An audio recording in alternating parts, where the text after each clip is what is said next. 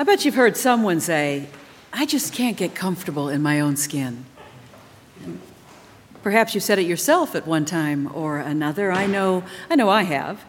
We're most likely to say it or hear it when we're uncomfortable with something in our life, something we feel ill-equipped or unwilling to address, when we don't quite fit the expectations we place on ourselves, or when we're caught up comparing ourselves with others.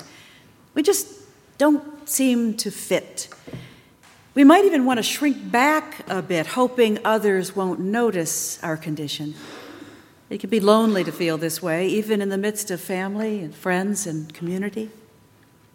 The big, important, growing shifts in our lives often begin with the awareness that we're no longer comfortable in our own skin, that something has got to change.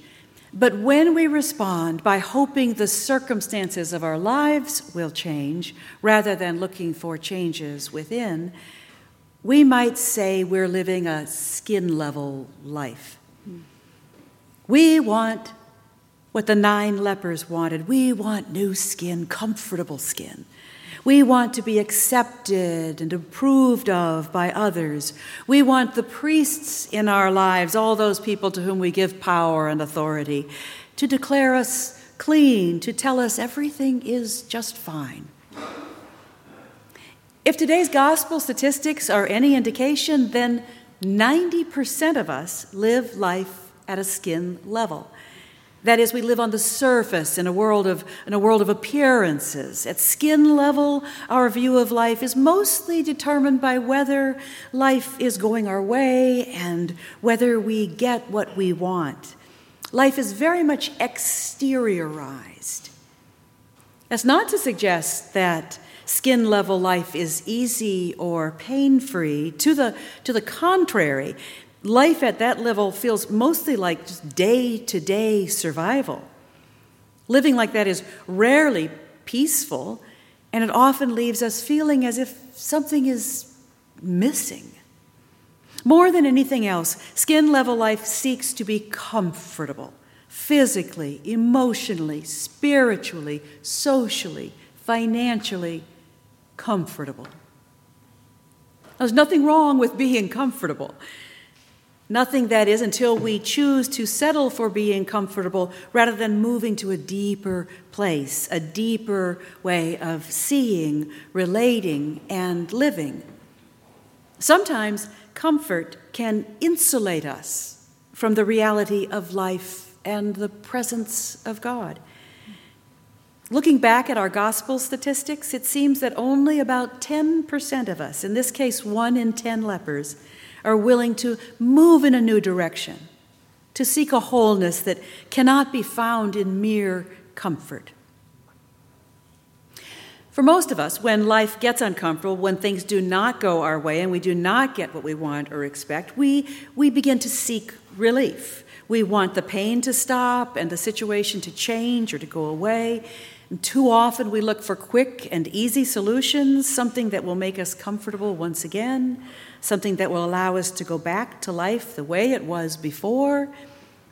That, if you will, is the life of a leper. That is life at skin level.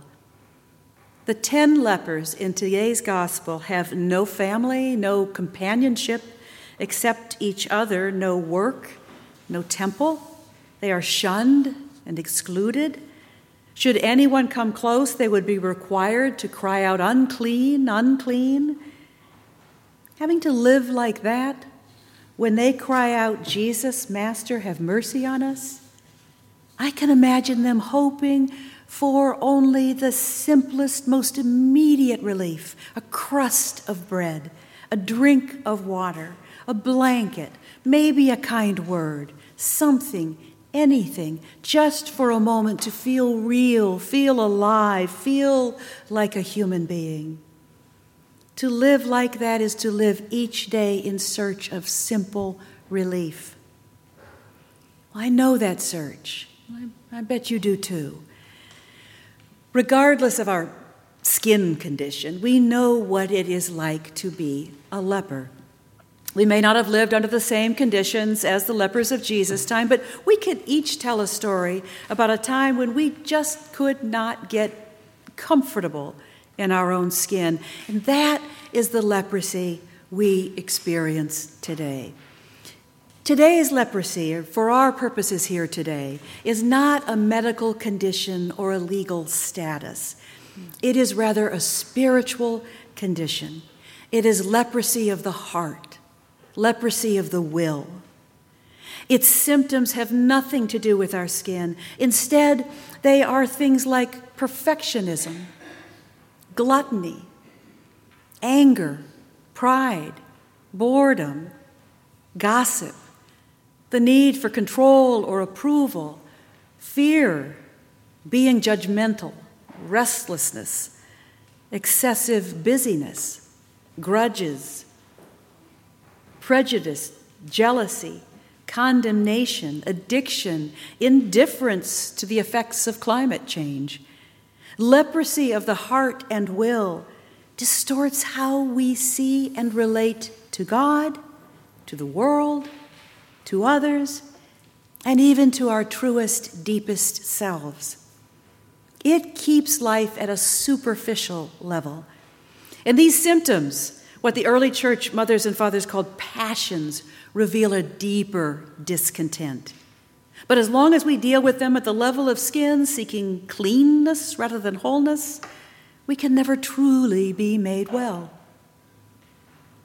This sort of leprosy can convince us that a declaration of cleanness is the most we can hope for. So we settle for being comfortable rather than being changed. We seek relief rather than wholeness.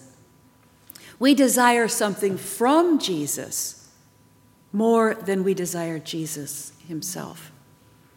That is life at the skin level. That is where we tend to live. It's where the lepers in today's gospel have lived. 9 of the 10 will settle for a declaration of cleanness.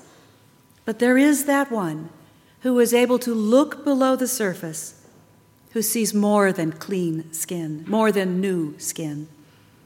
One leper, the Samaritan, looks past the exterior illusions of new skin. He sees a deeper reality and understands that healing is an interior condition. It's about the heart more than the skin. It's about the will more than the skin. If he wants the healing and wholeness that Jesus offers, he will have to turn around and go in a direction different from the other 9. And he does.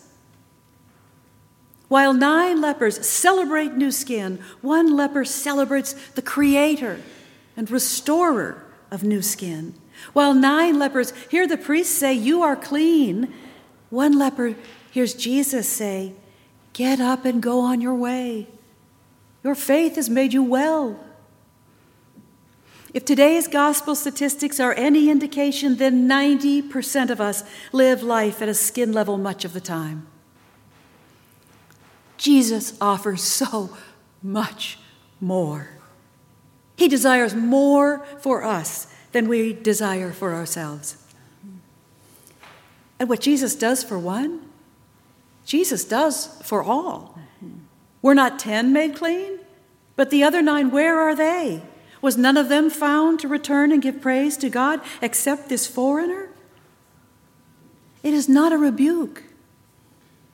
It is an invitation.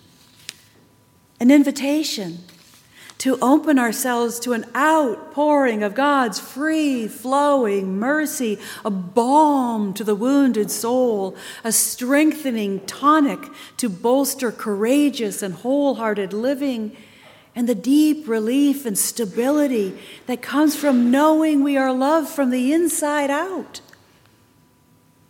When we open ourselves to receive that mercy deeply, we find that we are truly at home in our flesh.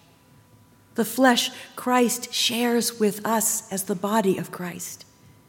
And we find our own lives to be vessels of mercy, healing, and reconciliation in the world. It is together that we are made whole. Amen. Amen.